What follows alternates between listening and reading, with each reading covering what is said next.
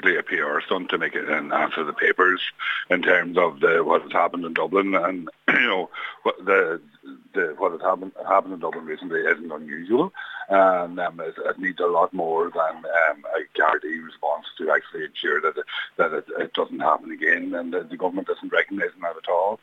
And the Gardai are in need of overtime right across the country to ensure that our communities can have the response that they require and that they need.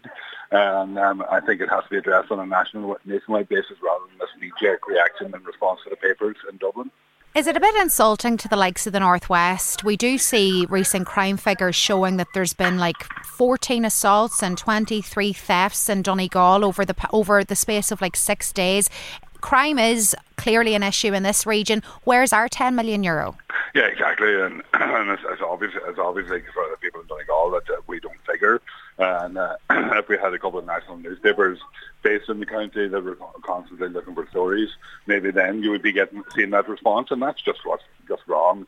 And I think it's symptomatic of the way the government does its business. Is basically whoever shouts the loudest is the one that is responded to, and the fact that these attacks happened in Dublin, they get this response.